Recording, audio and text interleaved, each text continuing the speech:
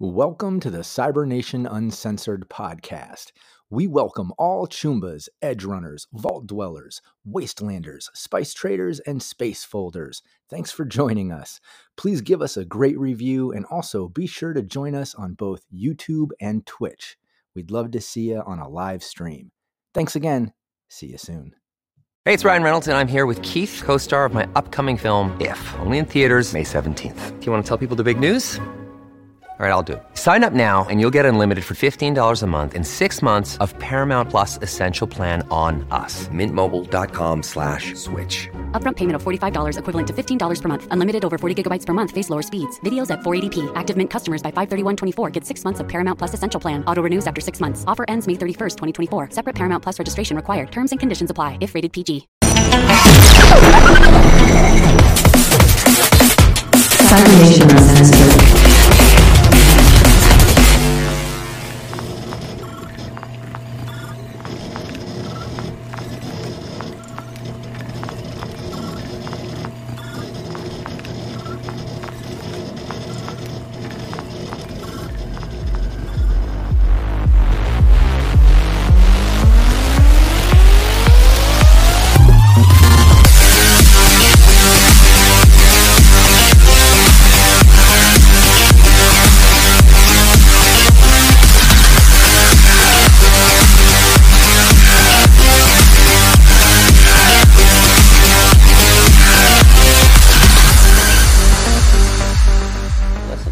Hey everybody, welcome to another installment of Tales from the Forlorn Dopes.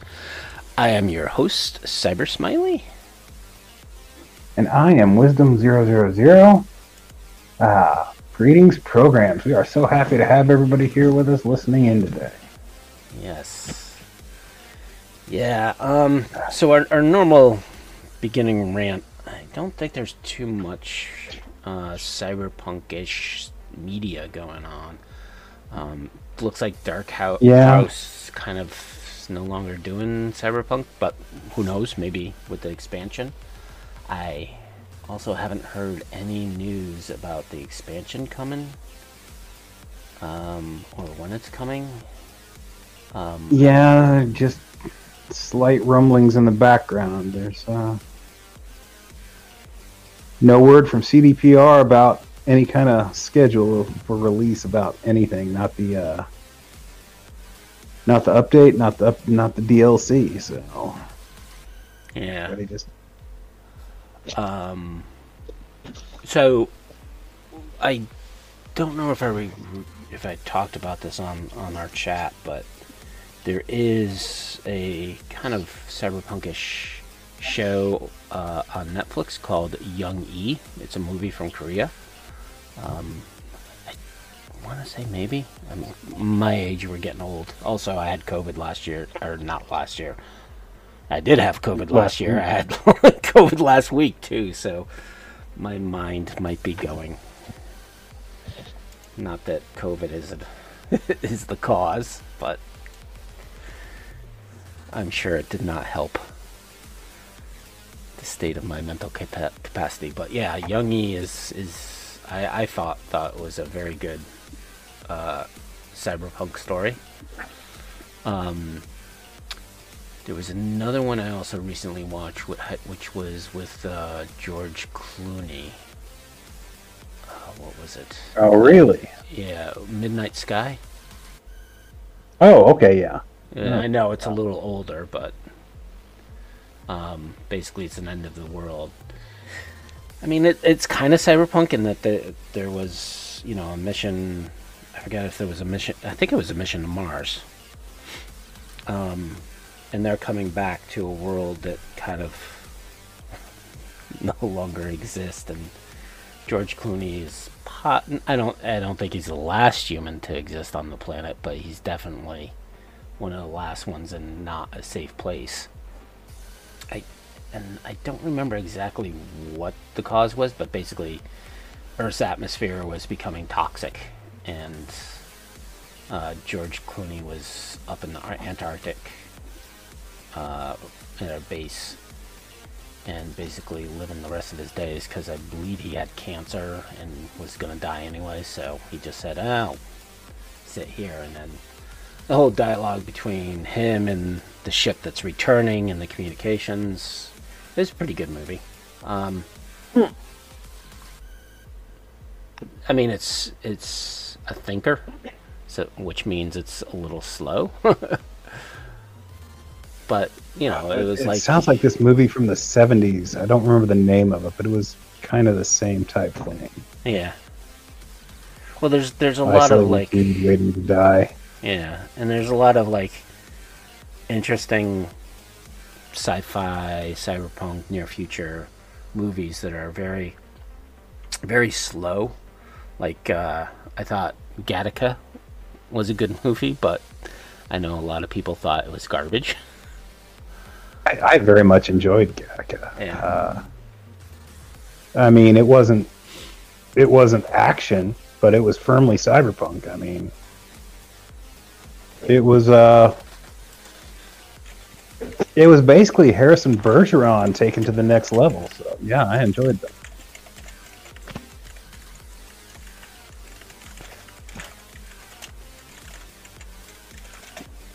Yeah. So I thought it was good, but I know some people did not.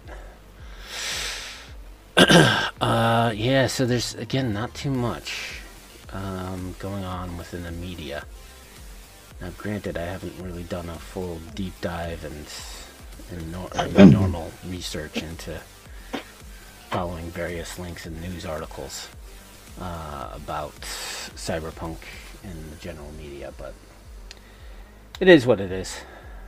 Like I said, I had COVID last week, so I had other things on my mind. As you do. I watched. I've started watching Alice in Borderlands, which is based on a manga. So far, it's following the manga pretty close. It's not cyberpunk, but it's kind of cyberpunk adjacent. Are you watching the first season, or now you're watching the second season? Because I watched the first season. Yeah. I'm a few episodes into it. It follows the manga pretty well. It is about as dark and bleak as it was. Like I said, I'm not really cyberpunk, but it's kind of theme adjacent. Right. It is. But you could also. So you haven't watched. So you read the manga, so you know who's behind it all. Oh yeah. Okay. Yeah. So basically, it's this powerful corp. Or am I thinking of something different? No, I'm thinking of Squid Games. You're thinking of something different. You're thinking of Squid Games. Yeah. Which is kind of the same. I know. That was the one. If you liked one, you'll probably like the other. Yeah. That was the kind of thing that I was watching. It was like Squid Games came out after, or I don't know when they officially came out, but from a streaming point of view, it was like Alice in Borderlands, Squid Games. There was, I want to say there was an anime as well that kind of followed that whole thing, but it all boils down to, coming from like Battle Royale, that movie. Yeah. Which still did it better than anything else, as far as I'm concerned. That was a messed up movie. So, yeah, so from a media point of view, there's not too much news. From a gaming point of view, we just got big news. The biggest news. After at least 10-year wait, we finally get Black Chrome from Altor. It is here. It is out. It is pretty. We're not going to say too much about it to let everybody, get their own copies. So we're not spoiling anything for anybody. Yeah, we do plan on doing something in the coming future, maybe next month or the following month. It all depends on our schedule, because we have some interviews lined up that we want to get to. We were debating whether or not to talk about it tonight, but I think we said we were going to do Eurosource, and by God damn it, we're going to do Eurosource. Get it Integrity. Yeah, get it off our plate so we can move on to bigger and better. Well, I wouldn't say better necessarily. Interesting, different topics like Black Chrome. So I got my digital copy. I started reading it. I haven't dived too much into it, so that's another reason I think we should wait, because I would like to really consume the heck out of it before we start discussing it. Yeah. But definitely kudos to Jay Gray and James Hunt for getting this done and out the door. I'm sure it's been a long, arduous journey for them as things changed and various... even the game has changed from when it was originally intended to come out to... Because I think Red wasn't necessarily fully fleshed out. Yeah, it's just nice. Like, supplements are coming out, and that's a good thing. Keeps the franchise alive.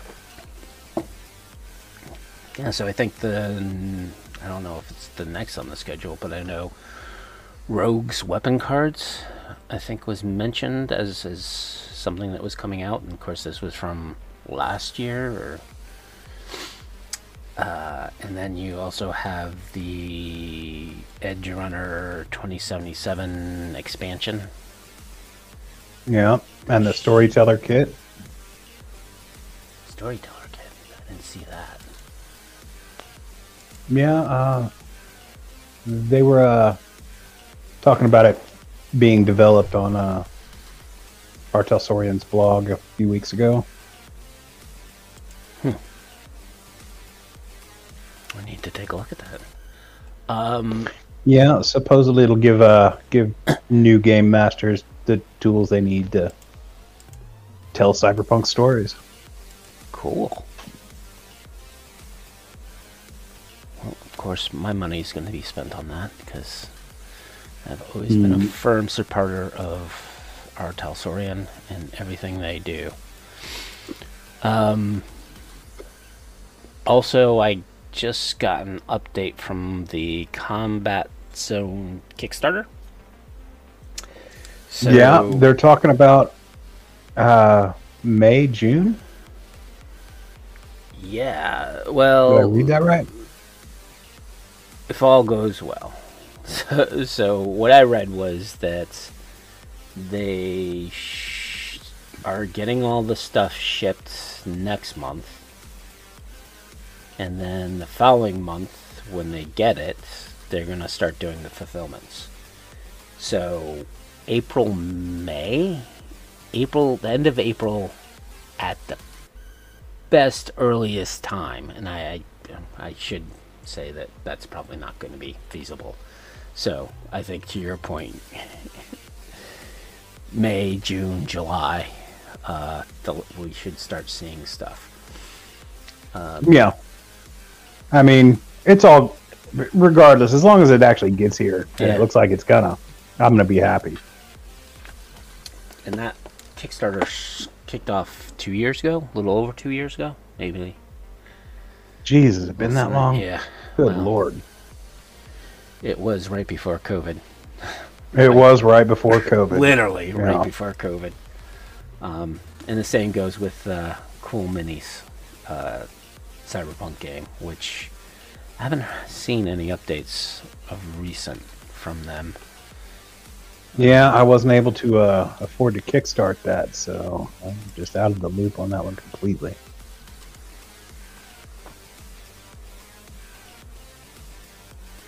Yeah, I got one maybe a couple weeks ago. Just saying, hey, we're all on track and everything's good, and not too much juiciness. Or at least we're ready to go. I think they gotten all the graphics done. Here's it. When was this? This was sent at the beginning of the month. So maybe we'll be getting another update. But they said they approved all the resins and plastic production. So I assume that means they're moving forward with production. Well, that's good.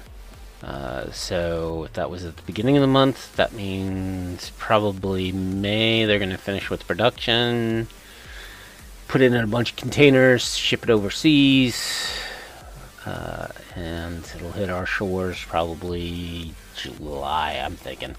I'm thinking July, August.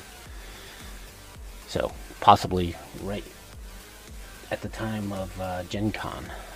Which reminds me, I'm actually going to go to Gen Con this year. Yeah, I'm jealous. Yeah. I'm looking forward to it. I haven't Gonna been meet there. the peeps. Yeah, I haven't been to Gen Con since back when it was in Milwaukee. I think 2001, 2002, I think is when I went.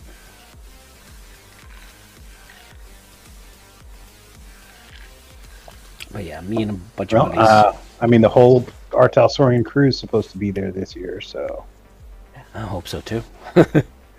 Oh, which reminds me that I think our August 2nd show...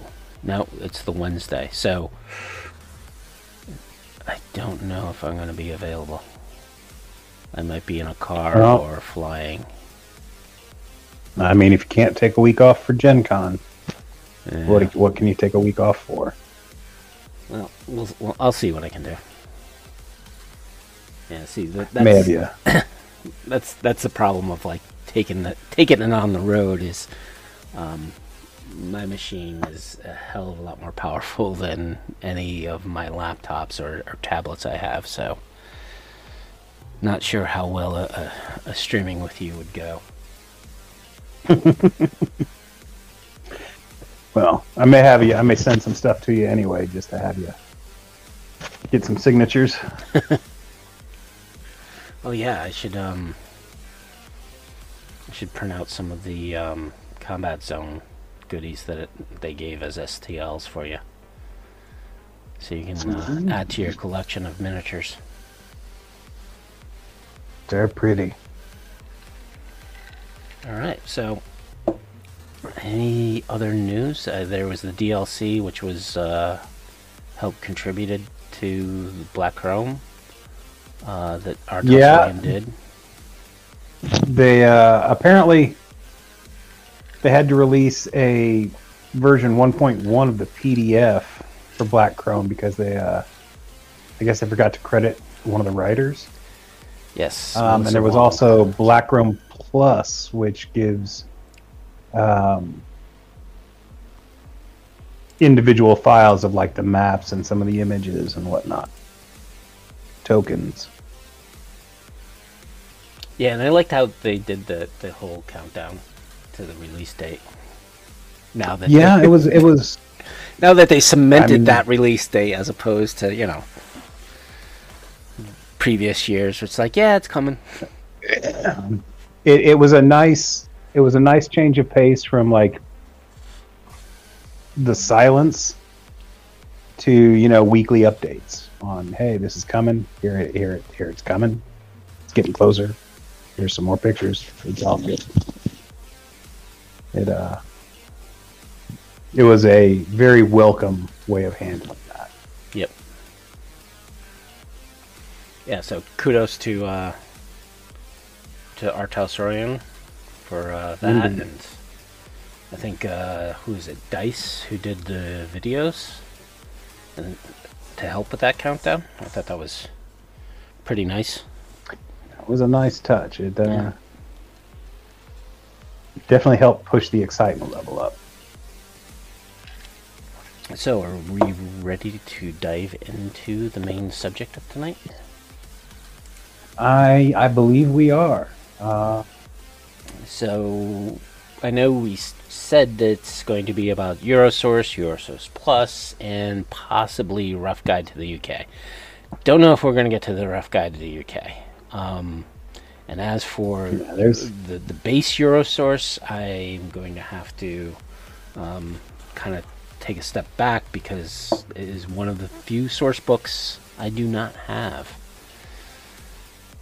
I mean, most of the stuff in the original Eurosource, it's kind of, it's mostly most of it's just updated in Eurosource Plus. So if you've got Eurosource Plus, Eurosource itself really isn't necessary. Unless you're a completist, there's nothing you're going to find in, unlike, say, Deep Space and Near Orbit, there's nothing you're going to find in this book that's, or in the original Eurosource that isn't either reprinted in Eurosource Plus or made obsolete. So Right. we Okay. can just glom over it really quick. Mention some of the highlights. Different art, I assume? Different art. Eurosource was a 2013 source book, so it's mostly done in that style of art. More illustration than... Yeah. Yeah, simple illustrations or photographs. I mean, there's no photographs that I'm aware of. Well, that was one of the styles, right? You had Solo Fortune and Rocker Boy that had photos that were kind of doctored up. Yeah, but they were the only two because they were done in the magazine style. With Eurosource, it's they probably could have added some photographs and it would have been just fine. But they just went with illustration and the painted cover, of course.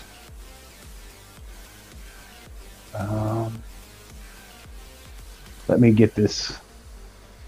Sorry, my PDF was freezing everything up. I had to close it and reopen it. I really like the cover of Eurosource. It's not typical. Yep. In that it just shows a bunch of people like chilling out.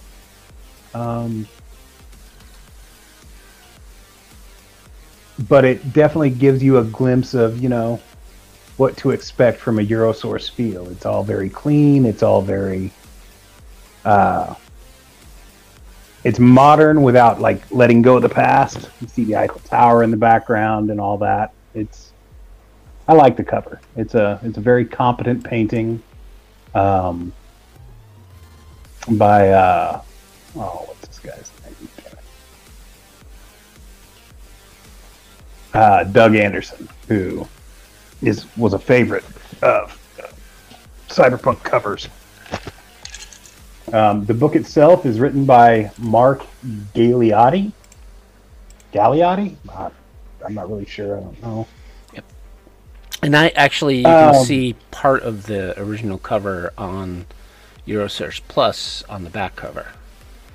Yeah, yeah, they reprinted there. The interior artists are, other than Mike Jackson, most of the others are, there's Lawrence Williams, Eric Etheridge, Dan Villalobos, and Mike Jackson.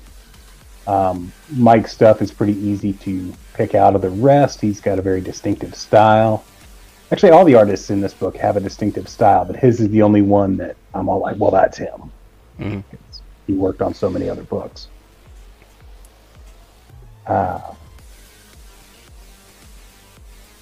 It's like I said, really, I could go through this book really quickly, but a lot of it is we can just updated in Eurosource Plus or just kind of made obsolete by it. So if you're a completionist, get Eurosource. Yeah, it's not a very big book. It's not going to be very expensive, hopefully. I don't know about that. A lot of the old cyberpunk books, the people who know their value set certain things. And granted, if you can even find it on eBay. There are some decent adventures in the back. You may want to check those out. I wouldn't say they're necessarily worth the cover price for the rest of the book, but they're good enough. But yeah, let's just move on to Eurosource Plus, because that's going to have all the relevant information for your Cyberpunk 2020 game, and it's presented better. It's honestly, like I said, Eurosource, the original Eurosource, is like a tiny book. It's the size of Rocker Boy or Solo of Fortune, whereas Eurosource Plus it's not quite as big as Home of the Brave, but it's about the same size as Rough Guide to the Pacific Rim. Right. Yeah, so let's get into Eurosource Plus. So the main writers were Jose Ramos, Florian Flo Marks, and Steve Gill. Illustrations were done by Daryl Elliott. He did all the illustrations? I guess so. Layout was Ben Wright, another big guy from Altor.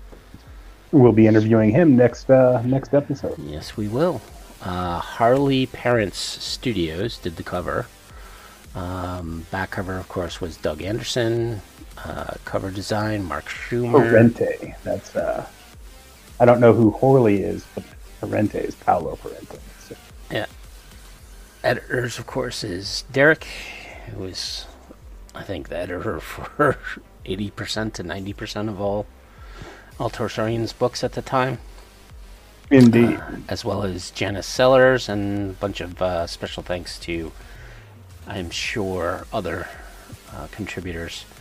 The great thing about these source books, and I don't know if we mentioned it with Pac Rim, was that Altor, or at least Mike Pondsmith, specifically looked for people who were in those countries or in that continent, right? So if you look at Pac Rim, there's a lot of Japanese as well as Chinese, Korean, Asian writers and authors.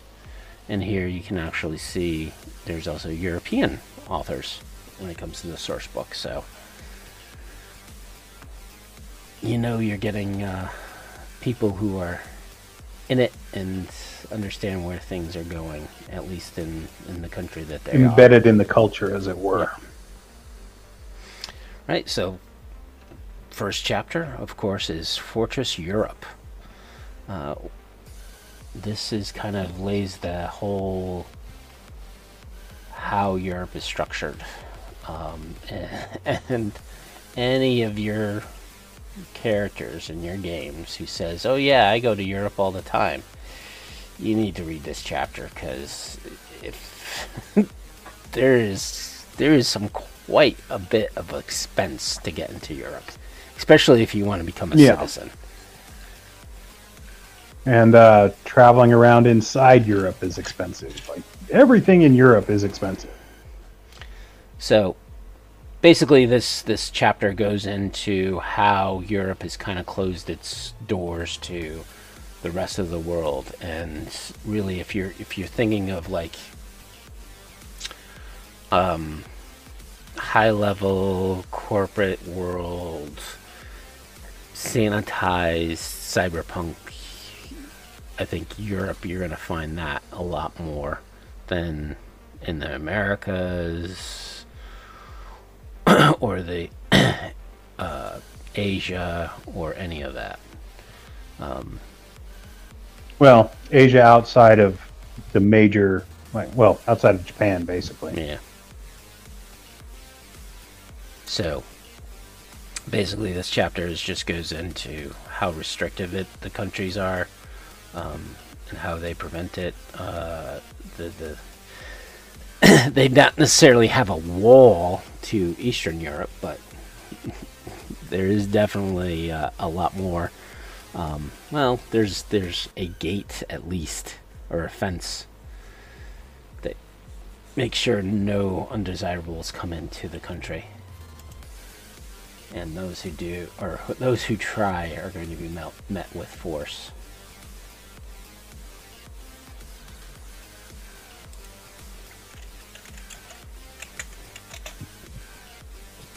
It's a very have not society, where it's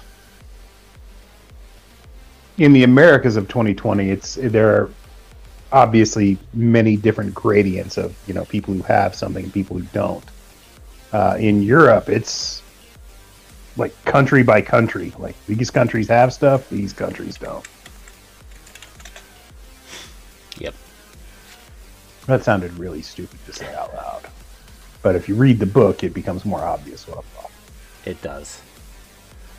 I think if you're from a gaming point of view, I think the best part of this is there is like lists of how much any type of entry into Europe costs.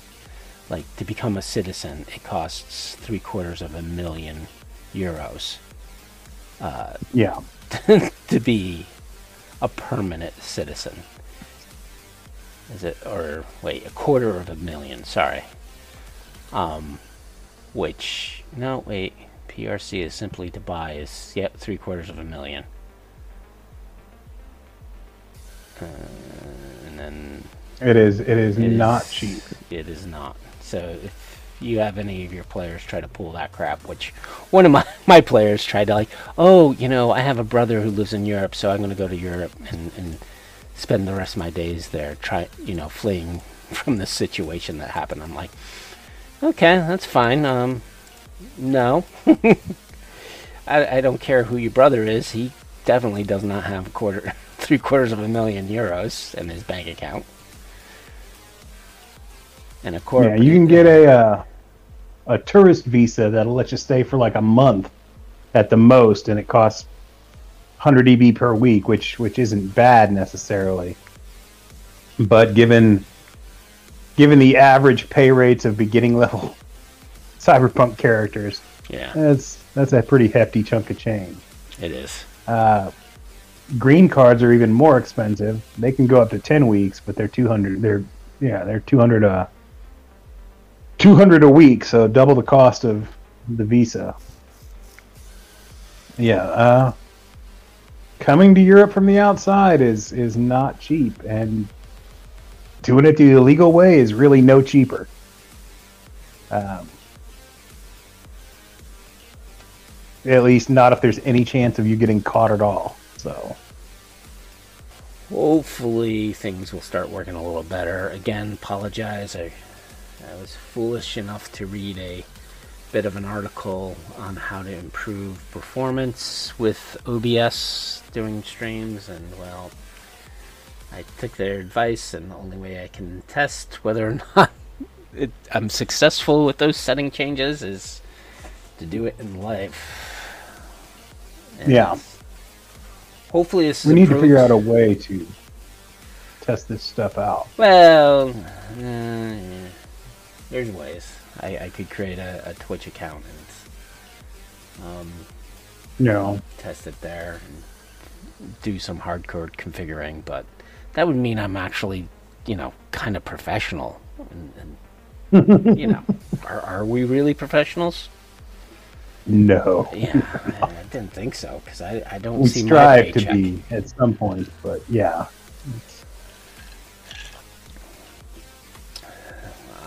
I'll when I start seeing a paycheck, that's when I'll know. Okay, I got to step up my game. But for now, we'll get into it. So we discussed the first chapter and how expensive and how hard it is to get into Europe. The next chapter, who runs Europe? This chapter is pretty lengthy, and it's very political. It gets into the details of how Europe is actually run. I mean, to the point where it gets into all the various commissions, departments, sub-departments. groups. Yeah. So there's a lot to take in, and to a GM, it's kind of too much fluff for my taste. I disagree. I actually think this is one of the most relevant parts of the book, because this wasn't really touched on with the original Eurosource, and all over the Cyberpunk line, they talk about the EDF as becoming this kind of monolithic group of countries. They'll talk about individual countries, but for the most part, the EDF is this big conglomerate that works well, and you need something like this to try and make sense of how those groups would actually interact with each other, how you get all these individual countries to coalesce and really work towards one goal, while still maintaining enough autonomy within their own borders. I like this chapter a lot. It's a chonky read. Don't get me wrong. And it's not something that you're going to want to read a bunch of times. But if you're running a European campaign, or even a campaign where the EDF plays its own part, or the EEC for that matter, it's kind of necessary. I guess so, but it's about 16 pages worth of and it breaks it down into every single commission. There's actually a org chart of the whole European Community government structure, and it goes into a few paragraphs for each of the various commissions. There is some highlighted text on some of them to give you a little more background and how it kind of would impact your campaign, but I don't know. I think this is just too high level, right? For it really sets into concrete just how ridiculous the bureaucracy is. I suppose. And all the various agencies and groups stepping all over each other's toes.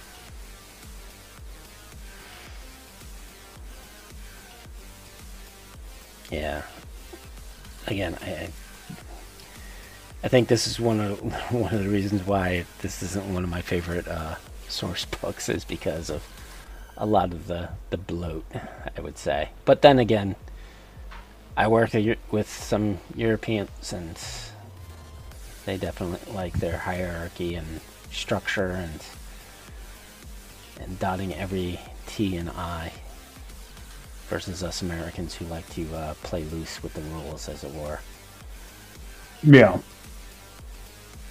I mean, granted, the thing I kind of, and again, I didn't care too much about the armies, but in the exterior commissions, when it breaks down with the various regions, and how the EU kind of interacts with those regions, I think that section is probably more important.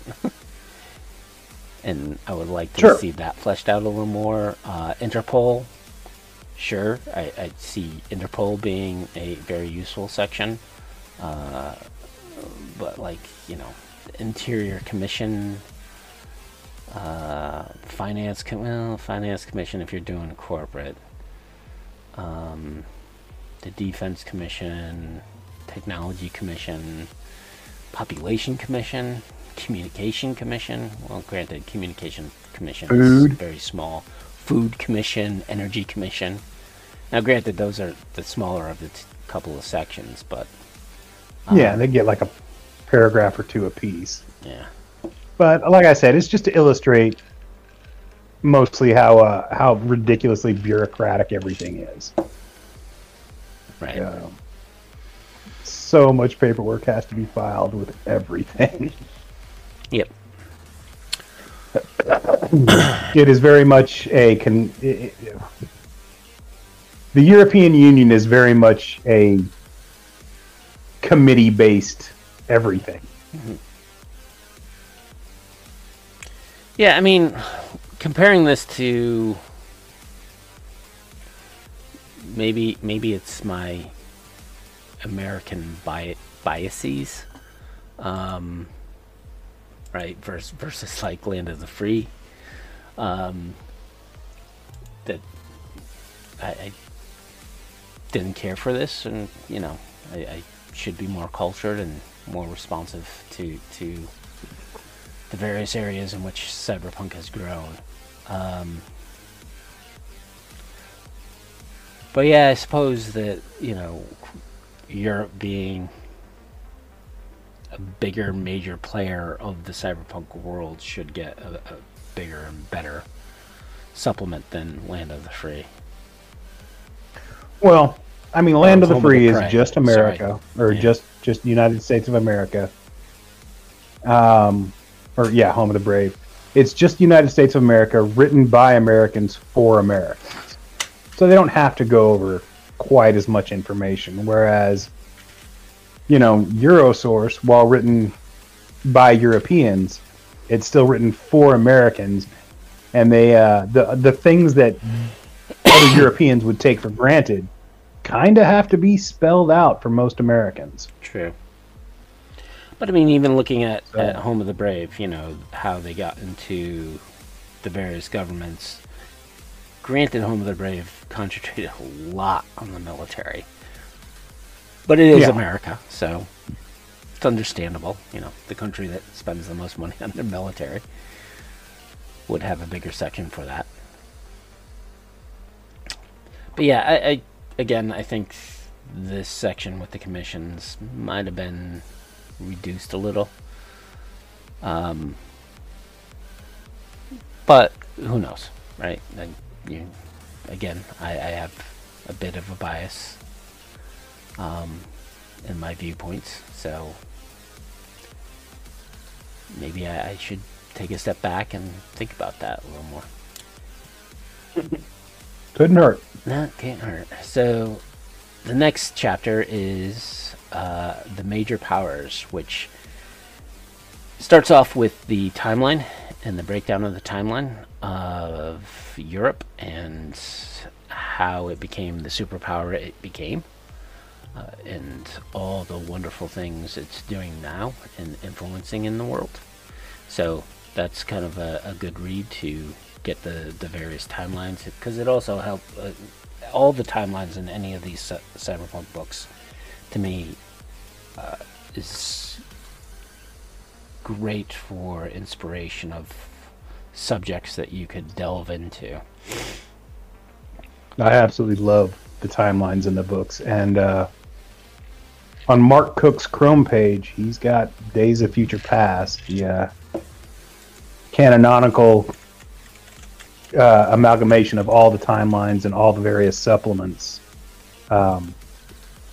in the time of 2020, of course. But it's one of the most useful resources for world lore that's out there. So Mark Cook, good job. Yep. Yeah, and also it looks like the stream is a little better. I don't see any buffering too much, but hopefully all of you are still here listening to our gobbledygook and going forward. So after the timeline, we start getting into the breakdown of all the various countries. So first up is France. Interesting take on France. From a person looking in to this subject, it's interesting how, I don't know if who the writer of this particular paragraph was, but they seem to think French is a little snooty, like us Americans do. I mean, I think think most of the world think the French are a little bit snooty. Yeah. Well, in the overview, it's like the French are very proud. Mouthing off about France is likely to get you a face transplant. Yeah.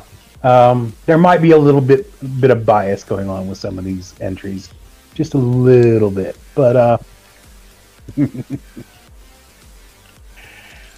it's they're all fairly stereotypical views of, you know, the various European countries and our projections from the 90s towards them in the future. Some are a little bit more inventive than others, but they're all going to be fairly stereotypical future envisions. And France is kind of like the prime example of that. It's very, very 90s views of France. Yep. Which is much better than early 2000s views of France, which in America was just our views of any other country. Pretty embarrassing. Yes. But, well, I think it's weird because technically I can... The various regions in America are pretty much various regions of like Europe, right? You have various different cultures throughout the states, right? So East Coast, West Coast are different. The South and the North are different. And various regions throughout the states. The only difference between us and Europe is we all speak kind of the same language. The majority. Kind of. Yeah, kind of. There is, like, if you go to Canada, you get some French, and in America, you have a large population of Spanish, but generally, most speak English.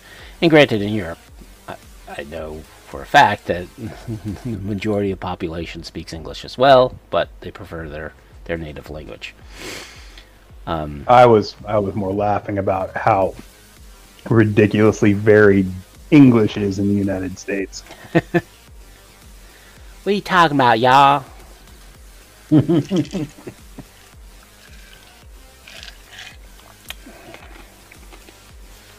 Yes. So the next country is actually 3 countries that were combined into Benelux. I don't know if that's how you pronounce it. Benelux. Benelux. Well, actually, I think it is Benelux because it's Luxembourg, Belgium, and Netherlands. Yeah. So I assume it's all the the combination of the 2 first letters, except for Luxembourg, which it gets 3 because it's cool like that. It's got an X in the name, so you got to include it. Luxembourg is, I forget if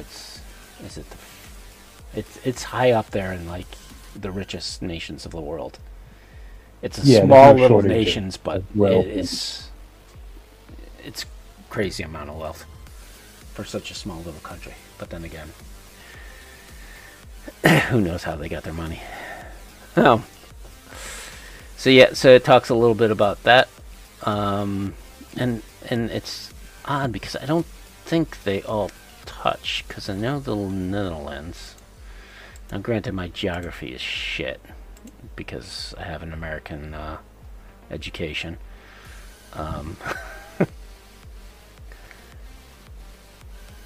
But they touch. Yeah, I guess they do. Maybe my problem was I thought the Netherlands was on the other side of Denmark. Oh, yeah. That's the problem. Again, my geography sucks. Yeah, I thought Netherlands was like north of Germany, but closer to Poland. Nah. Or I confused Netherlands with Denmark, which is another possibility because of my American education. Showing through. Now, granted, if I was in Europe, it kind of more important that I know the geography of all around here. I mean, at least I know that, New England is not a state because I'm actually in New England and we're few states up here. But you go outside of New England and everyone's like, oh yeah, where are you from? Connecticut. Oh, really? Where's that? New England. Oh, so you're from New England. Like, no, that's not a state. Well, it doesn't help that most of the United States is only aware of New England as a whole because of the Patriots. Yeah. Oh, they named a football team. You couldn't. Your states couldn't get their own team. You gotta lump them all together like that, huh?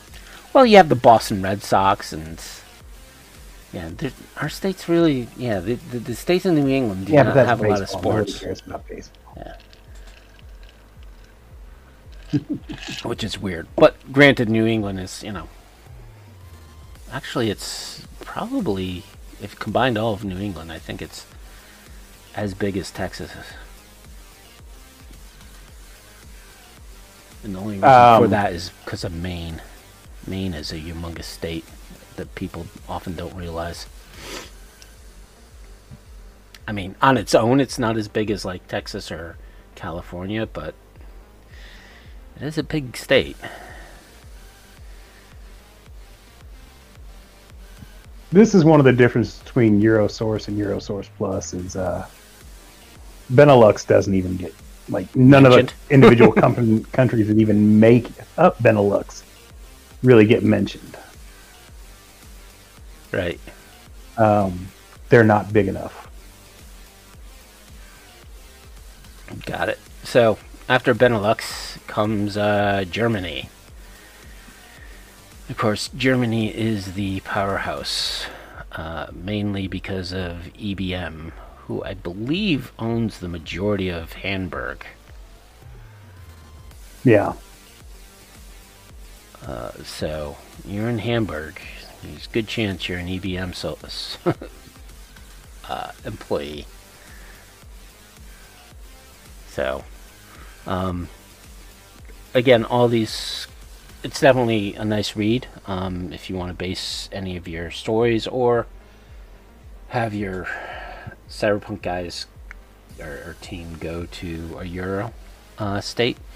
Again, I think Germany is probably the most restrictive, like the pinnacle of like the Euro solo settings. Like if you want to give your campaign that Euro feel, like Germany's where you want to be based out of. It's got the wealth, it's got some disparity, it's got like diversity in terrain, plus it's got the Autobahn, and who doesn't want to drive around on the Autobahn in your super futuristic sports car?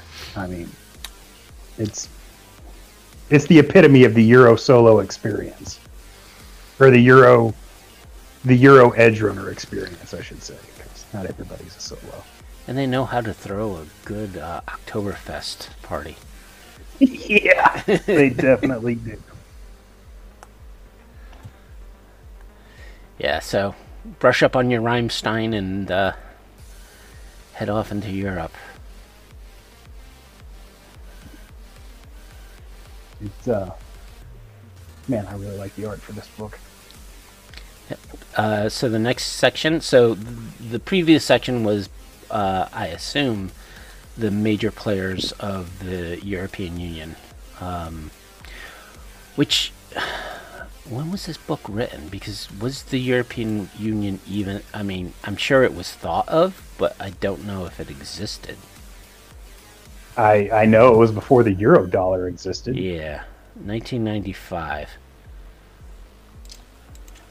was when this came out. Because I remember when they started talking about the euro dollar becoming a thing, I was like, well, shit, we've had that in our game for years.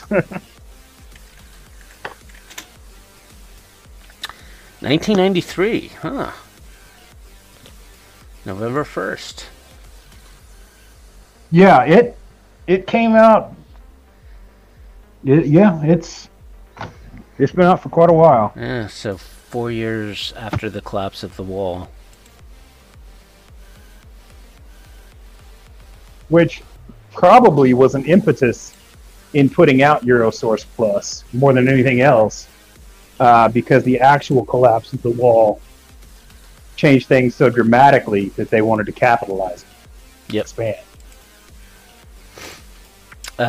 So the next section talks about the South Europe, or they call it the South, but it's basically the Southern Europe, which includes Spain, Portugal, Italy, Greece, Turkey, and some African nations. I know there's been a lot of people, at least on Reddit, and even in Discord, looking for material about Africa and where is it at least in red. The problem was there was never really a major source book in 2020 around Africa. Well, not an official one anyway. Not an official one. There is a fan-made supplement that you can always look at. Granted, it's from a little author that you might not have known, and it's kind of hard to find. I think it's somewhere on Datafortress2020, something about African conflicts. I don't know. Some weird site like yeah. I don't know. We'll try to get the author on our stream one of these days. But yeah, so one of official material about Africa is pretty sparse. Yeah, and you have to find it in books like this, right? Which will have nuggets spread throughout the book, right? So it's you had it in the government structure. They talked a little bit about it. Here they talk a little bit about it as one of the chapters, which is basically only a page. You can also find it in Bart Mose's Guide to the Net. There's actually a little more material there. I think that probably has the most material when it comes to Africa. Yeah. Not Europe. We're talking. Deep Space had some material about Africa there, mostly not too much about the various spaceports. Yeah. Not too much. Just a little bit. Yeah, little nuggets. And granted, the High Rider Society or the High Rider community is mostly Afrocentric. Yeah. So yeah, that's one of the things that I've been trying to play up in my campaign for the High Riders, because I had a care. Yeah. I had one of my players like, because I was talking about one of the tribes is like, and he went on to one of the AI art programs and generated a bunch of like pictures like, it would look like that. I'm like, no, those people are too light skinned. It's like, oh, okay, no problem. So, yeah.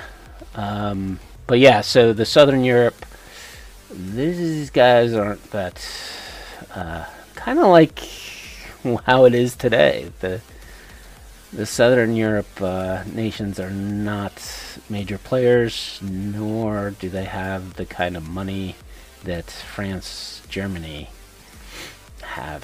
So it's no, I mean, Portugal, their entire police force is Arasaka and their military, other than what they push into the EDF. It's pretty minor. Right. And Spain's in very similar boats. Like they don't. They're not the main contributors to really much of what's going on, but they're each rich in their own culture and identity. Oh, they're definitely rich in their culture. I'm just saying, like from a European Union, and I think it's interesting that it kind of mirrors what it is today. Yeah, they're just kind of there. They are there, and they're not as affluent as as France and Germany. So, they also don't seem to have the ambition of France, Germany, and the UK. They don't really feel like they need to go much further beyond their borders. Exactly.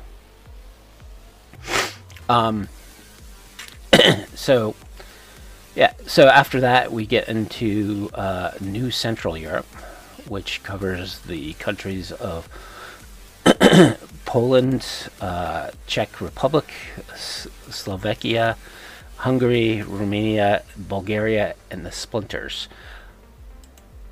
I don't know if all those countries exist anymore.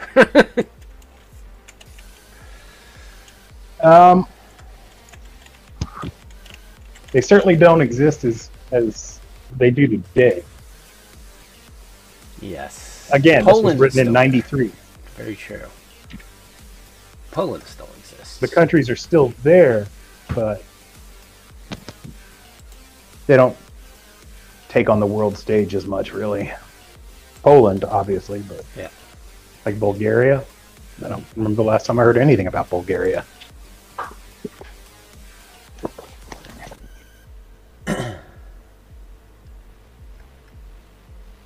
Yeah, so again, a little dated.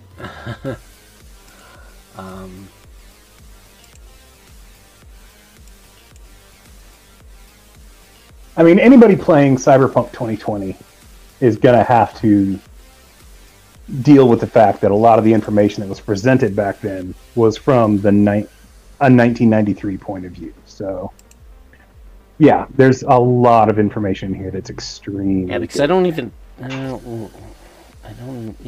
definitely know that Russia had not broken up by then.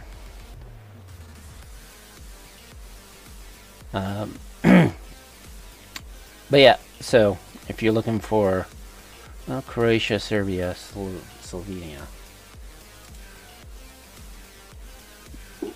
I mean, it's still also crazy what they did get right. So there's some of that.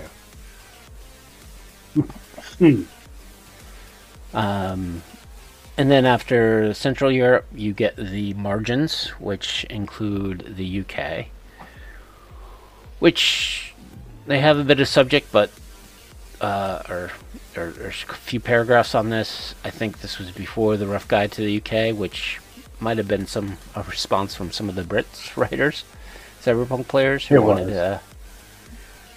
And a lot of it's kind of contradictory. Get the facts straight on the UK and how they envision it. Similar to when we were talking about Home of the Brave and how the subject of Connecticut and how deforested it is, and I don't know about that, or how we are. Well, even today, I mean, we just got snow this year, so if global warming is supposed to be in Cyberpunk, then yeah, the people from Connecticut are not going to be deforesting too many of our trees to make warmth. Besides that, we got cold. Yeah, plus, I mean, deforestation is one thing, but when you describe most of the rural country as just being abandoned, like, yeah, the trees are going to come back. Yeah. They may not be the same life-affirming trees we're familiar with, but there will be vegetation. Without anybody to cut it back, and without the fires, like, we know radiation doesn't prevent trees from growing. Yep. The next section, of course, is the Nordic countries. So here you can find out a little bit more of the beautiful lands, Scandinavian bloc, that are in the north. And is that part of the same section? Oh, yeah, the marginal. So they also get into Russia. There's some good stuff here, but I think if you really want to get into Russia, I think Solo Fortune 2 has a lot more. No, it was this book did come after the breakup of Russia, because you have the Ukraine, Belarus, Moldova.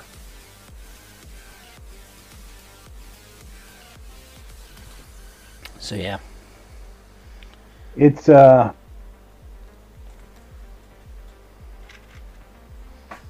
this is one of the sections that are kind of prescient. The Ukraine not really getting along, or the Ukraine and Russia not really getting along is present here. I guess that's really been present forever, but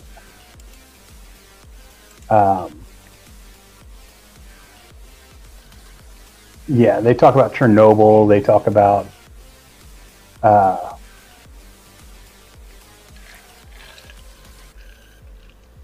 Moldavia. It doesn't get a very large, and really, Eastern Europe, Northern Asia should have gotten its own, like, the Neo-Sov. There should have been a Neo-Sov source book. There really should have, because there's less information about like the actual political and geographic climate of Eastern Europe than there is about Africa, if you can believe that. Yeah.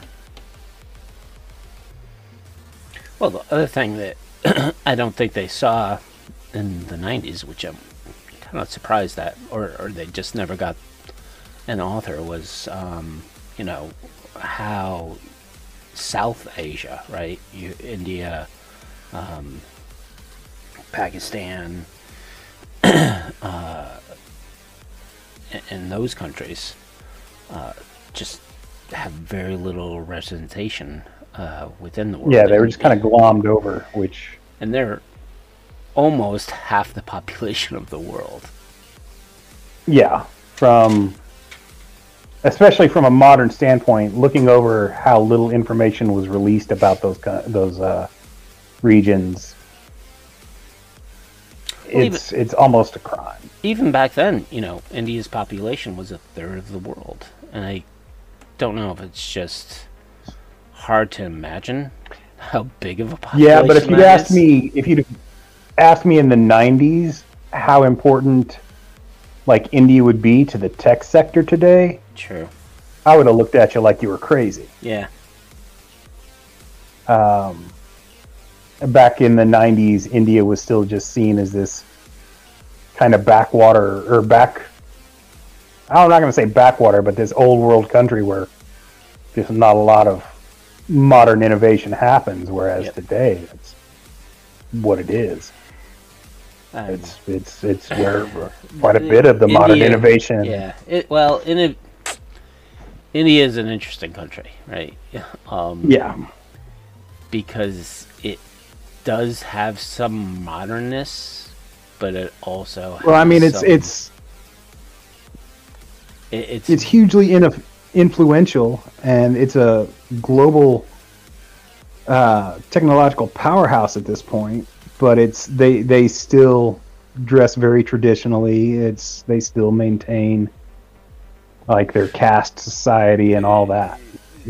Among that, there's other there's other aspects of India that are it's an interesting country, right? Because you have that really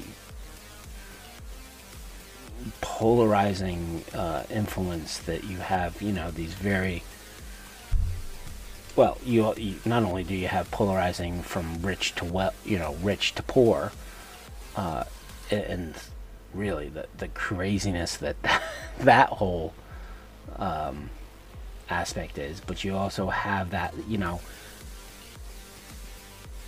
a lot of the tech the wealth and poverty divide is and you have a lot of that tech stuff that's there, but there's also the not tech stuff, right? The analog that country has. And, you know, I've worked with many teams from India over the past 15 years of my career. And, you know, the country has definitely grown, but it's also doesn't grow in a way, right? Because it still has that old philosophies of like you said, the caste system, how and again, the middle class is just becoming is still trying to become a bigger part of India, which is hard, right? Because you have it's a very rigid caste system. It's a rigid caste system, and there's also there's a lot of corruption. Well, yeah, in the top segment of the society, right? And that top segment is not going to allow. I mean, it's one of the oldest civilizations on the planet, and they are so many of those.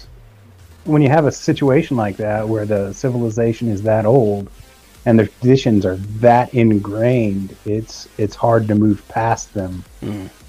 Even when they're moving into the future, they still cling to some of the old ways that just aren't gonna do them any favors in a global society in the long run. Yeah. True. But I mean, it's like that with any old civilization. It's like that with a lot of the Europeans. Like the old animosities die hard. The prejudices are still there. You've got old wealth that just continues to, vomit power and influence. Yeah, making it. This book is definitely about power and influence. Power and influence. So, and again, this chapter kind of wraps up with Northwest Africa. So, Morocco, Algiers, and Tunisia. Which they combined into 2 pages. Not too much there. Really? Yeah, it's like a page and a half. And like a good quarter of that is taken up by a blurb of timeline. Yep. The next chapter, which is Class and Eurostyle, I think is a little more relevant to a game master or a referee on how you want to portray the scene, right? It gets into the various class societies, who are the nobility, the golden childs, right? So there's this segment of the population who kind of are just completely wealthy and have really no care in the world, but being the ultra rich. Yeah, they're. It's funny because it kind of describes influencers before influencers were ever a thing. Like if influencers were suddenly the ruling class, that's the golden kids. Like new money that doesn't know what they're doing with it and just really wants to party all the time. That is true. Never thought of it that way. They also talk about the Eurocrats, which are basically the new nobility, which is the government body of the European Union. And they are kind of the subservience of the golden children. And then they get into a bunch of the other prominent groups, like hooligans, sports fan.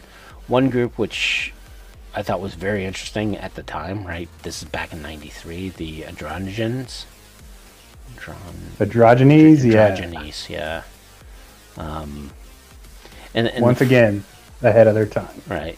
And the first appearance of using different pronouns, right? So at that time, I've never heard of that, and this book kind of introduced me to, hey, there's going to be different pronouns for people who,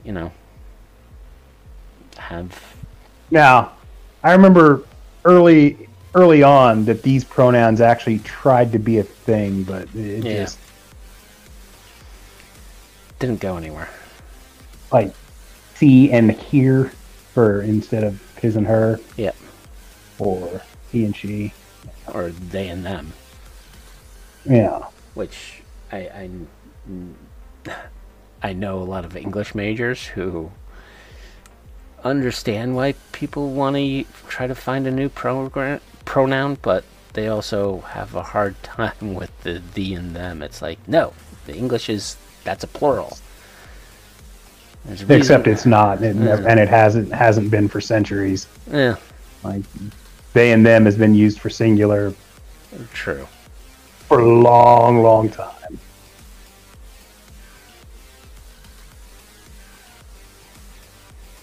Well, moving on, we got the Goths and the Vlads. So, the New Templars, music fans, prize parties, and stay-ins, who are basically hermits of the new culture. So, we get into the style, which I'm surprised they only put in 3 paragraphs about the style. Yeah. Seeing as how in every other book, they don't shut up about Euro style. Yeah. Getting this little information about it is kind of disappointing. True. And then the next section is a little less than a page of cyberware and new cyberware, specifically with bioengineering. This is where you can actually raise some stats, like your reflex and body and movement and attractiveness naturally. Physical stats only. Yeah. So this is more bioware than actual cyberware. So, which is the European ethos. I mean, that's Chrome is ugly. Yeah. Meat is meat is so very limited, or metal is so very limited. Meat is the way to go in Europe. Plus, you can get through metal detectors without too much of an issue. Yeah, and you don't want you don't get a lot of bus drivers going cyber psycho and like, eating the kids in Europe. That's just, they got normal psychos for that. Yeah. It moves on to nationalism, which, again, a little paragraph about it, a little blurb, in that they are very deeply rooted in their culture and their nations. And then the next section gives a little bit of a view of the everyday life of the Europeans, making sure that there is always mentions the security, that you always have to be watching out for Big Brother, and you should always have your ID. Even, I think, in some instances today, you still have kind of a very presence, well, it depends on the country, but you have a definite presence that they are watching. I think more in Germany and Central Europe than kind of like France or Spain, but it is a lot different than America is used to, I guess. Yeah, I mean, Europe were the first people to throw down with like just constant camera surveillance and CCTV everywhere. They were very, like, Europe's very security conscious,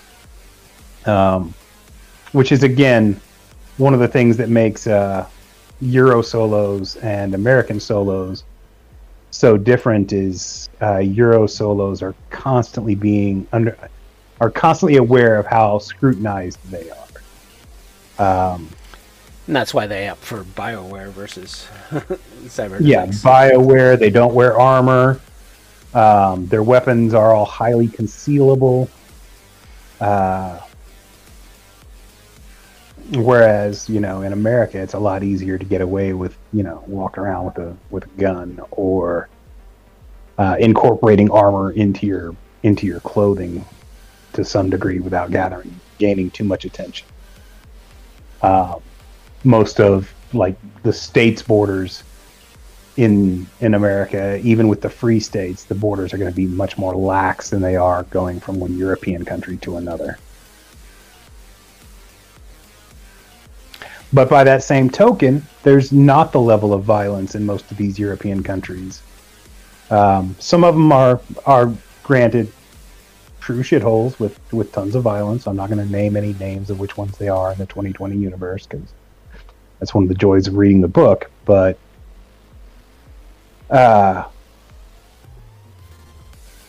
public transportation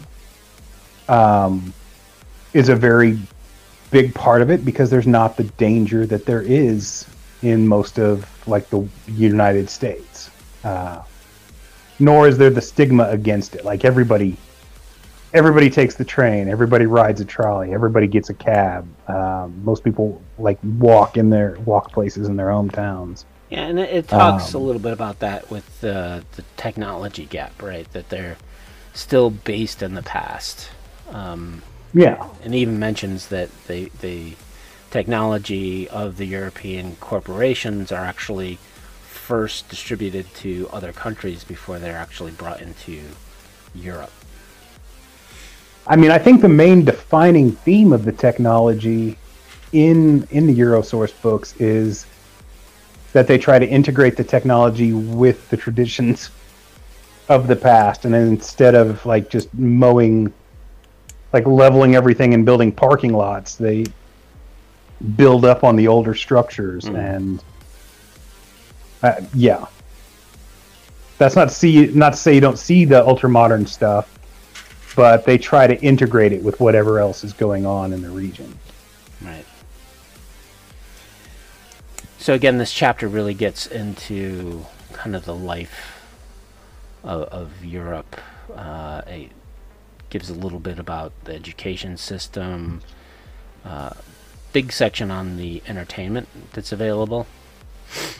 A little bit about the religion, the economy, and unemployment versus employed, who you'd be working for, which also gets into the actual costs of living in Europe, and it's a hell of a lot more expensive than night cities prices. So yeah, so once you start paying to get into Europe, it's actually going to be even more expensive to live there.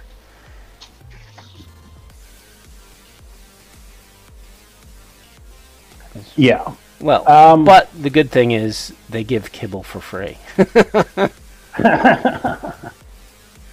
Eculus TPK brings up that rapiers and swords were a thing and considered a fashion statement. And yeah, that's actually a part of my game, that in most places in the world, including most of Europe and Asia, and parts of the US for that matter, swords themselves are a fashion statement. You can get away with walking around with a sword. I just thought I'd interject with that. Yeah, very much so, especially among the upper crust, where the elites of society, they'll be seen carrying around a family sword, or a sword ordained with house crests and things of that nature. Yep. It's been like that since yeah. Yeah, and speaking of your point about transportation, they do go into transportation within the Union between Yeah. the various countries, as well as how it's controlled. And then the following section, and kind of last section of this chapter, is the law. And I'm surprised that they put the EEC, some of the stuff, as the death penalty, which, well, death or long-term prison. I thought most European countries have gotten rid of the death penalty. Again, 1993. True. And I think, it's not that far of a stretch to look at it from the 1993 situation. Hell, even today, with the amount, when looking at the Cyberpunk 2020 timeline, with the amount of, conflict and plague and all these world-shattering events, it's not hard to see that the death penalty would make a comeback in most of Europe, especially given the traditional, I'm not going to say joy that many European countries had towards the death penalty, but it definitely has been a prevalent part of many aspects of their history. And it was kind of a public affair for quite some time. Yeah. Like, it's hard to romanticize French culture, for example, without bringing up the French Revolution and, Madame Guillotine and all that. I think the last guillotine was back in the 60s or 70s. 70s. Yeah. Which to me baffles my mind that, wait a minute, they're still using the guillotine in the 70s? Actually, I think they tried to bring it back recently. I don't know if it hadn't be surprised. Success, yeah.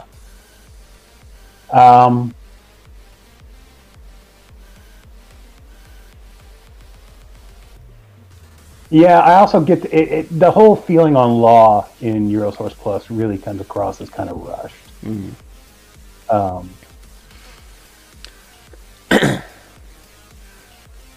But yeah, that's rushed and simplified. It takes up like a page, and leaves plenty of room for GM interpretation, which isn't necessarily a bad thing. Yeah, and the final chapter is the various roles. So basically, how each role would be portrayed within Europe. I like this section just because of the art. The art is for each of the roles is just great. I really like the rocker boy. There was the cop was a little interesting.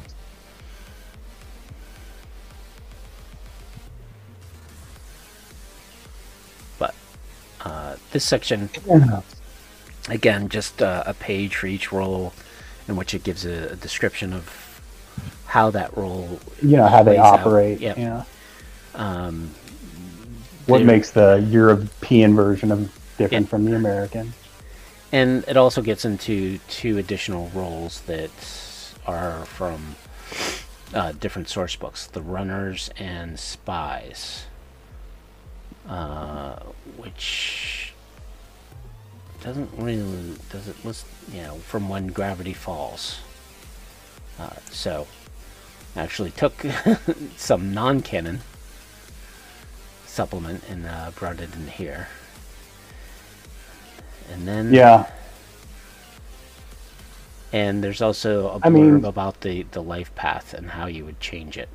My life path generator on my sites actually takes into account these changes. So Awesome. there is you can select your Eurosource as a source for your generation, so it'll get generated for you. About the runners and spies, it's weird that it's always been weird to me that there hasn't been something more to cover this, but the original roles in Cyberpunk were fairly, in some ways, they cover everything they need to cover, but in others, they just didn't. And runners are basically smugglers, and that could have been subsumed into the nomad culture better. And with Red, it is. Spies were a different one to incorporate, even though there's a great many campaigns that really just turned into spy campaigns. Just as characters got higher and higher in level and got more difficult jobs, they became, a lot of times it becomes like an international espionage thing as opposed to just go here and blow shit up. Well, I think with 2020, the base book said, and it gave you an example of like, hey, if these roles don't cover everything, here's how you would create a new one, right? Exactly. Come up with 10 skills. One of them is going to be a special ability. The other skills, pick randomly that makes sense. And boom, bada boom, bada bing, you got a new class. And you can flesh out the special ability as needed. Because special abilities were so vague, right? And you didn't have to come up with too many game mechanics around them.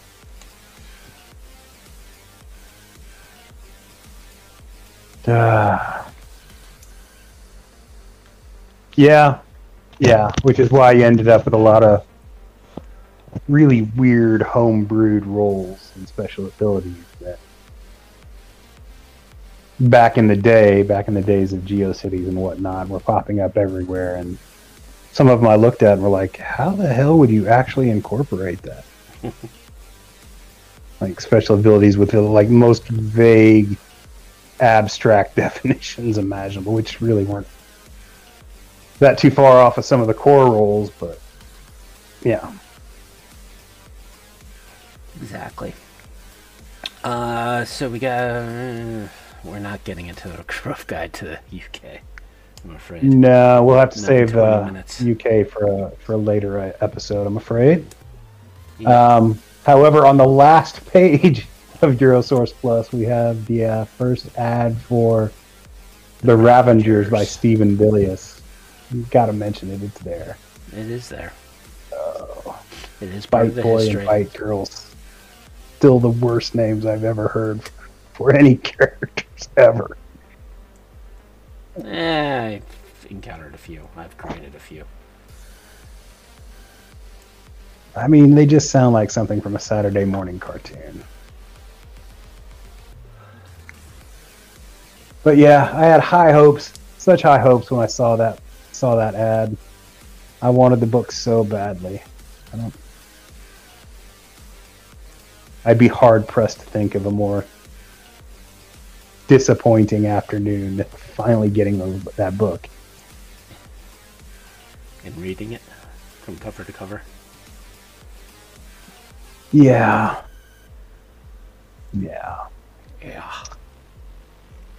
Once again, do not recommend to anyone. I would recommend it if you're a completionist. I do own both of them. I am a completionist, but man, unless you just really want to migrate, I would not recommend reading it. Because nothing in any of them makes it into anywhere else. There's no part of it they are strictly non-canon, non-entities that, outside of each other, never get referenced again. Well, are they canon or non-canon? They're officially Cyberpunk 2020, but yeah, they don't get mentioned anywhere, anytime, anything about them. Well, the ever, characters, so. but the book is canon. Just because I mean, you have a events bunch don't of get mentioned, they don't get referenced. None of the new corporations that appear in the books get referenced. None of the NPCs or nothing. Like nothing from these books gets referenced outside of the books. Well, it does go into a little bit about how New York City is, which is kind of, I don't know, a little fantastical. Yeah, it's completely ignored everywhere else. It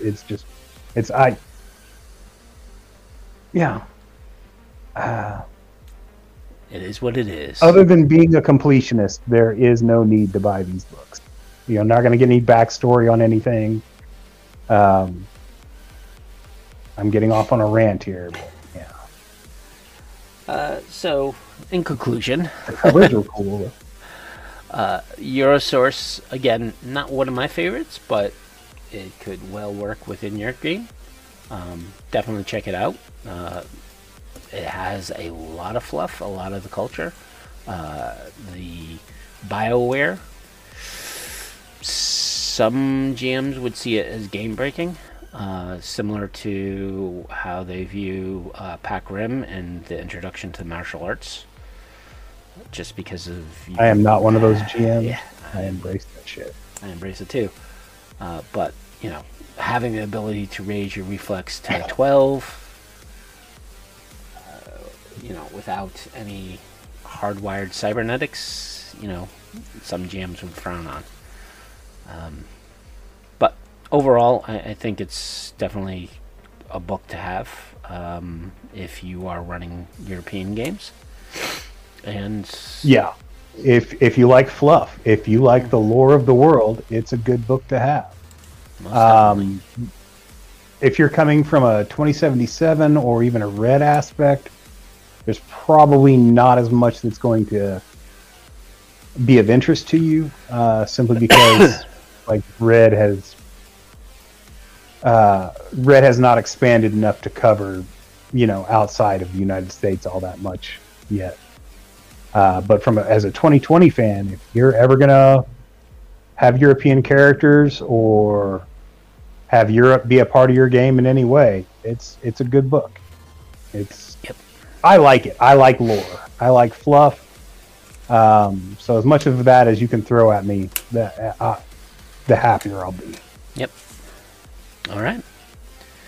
So I guess that ends this session. So next time we have Benjamin Wright, a.k.a. Adam Smasher, who will be joining us. We're going to ride on that for a while. Thanks, Ross, because we had no idea. Yeah.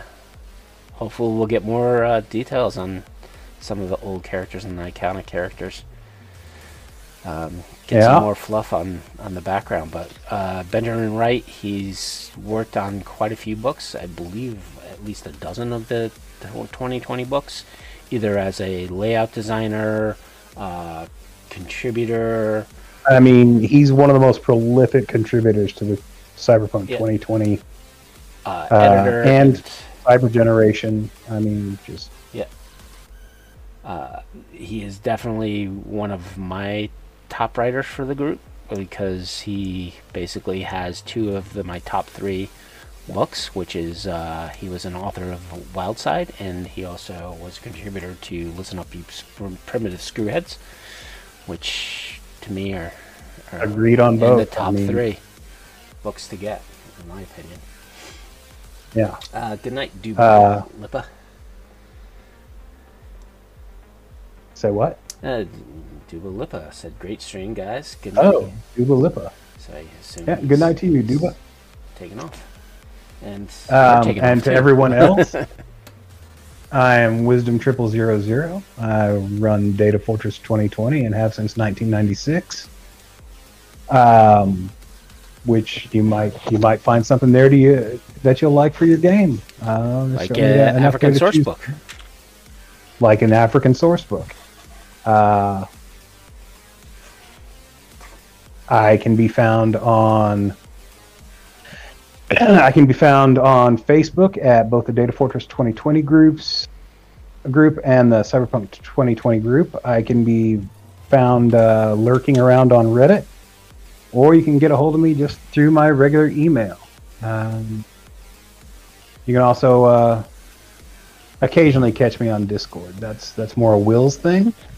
Go ahead, Will. Yeah, so I'm Cybersmily, aka Will.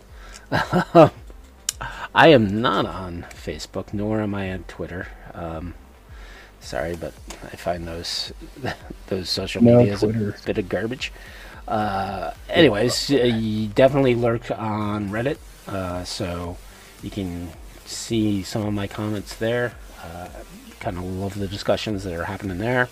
I'm on quite a few of the Discord servers, so if you do an @Cybersmily, good chance you're probably pinging me. I also have my own Discord in support of my site, which is cybersmily.net, where I have a bunch of utilities for both Cyberpunk 2020 and Cyberpunk Red. Mine is not more fluff and content that Datafortress 2020 is, but hopefully most of my utilities I try to do the function while Wisdom does the content. So you can check me out there. You make the best toys, that's for sure. I try. So you can also check us out here every first and third Wednesday of the month, where we stream live on Cyber Nation's Uncensored's Twitch channel. Thank you, Rob, for hosting us yet again. Check out cybernationuncensored.com. He also has a Patreon to help support the channel. So if you're on YouTube or I forget what podcast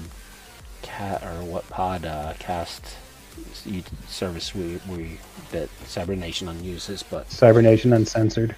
Yeah, so if you're listening to us from there, like, subscribe, blah blah blah, help support Cyber Nation Uncensored going forward, and I guess that's about it. So I guess we're out of here.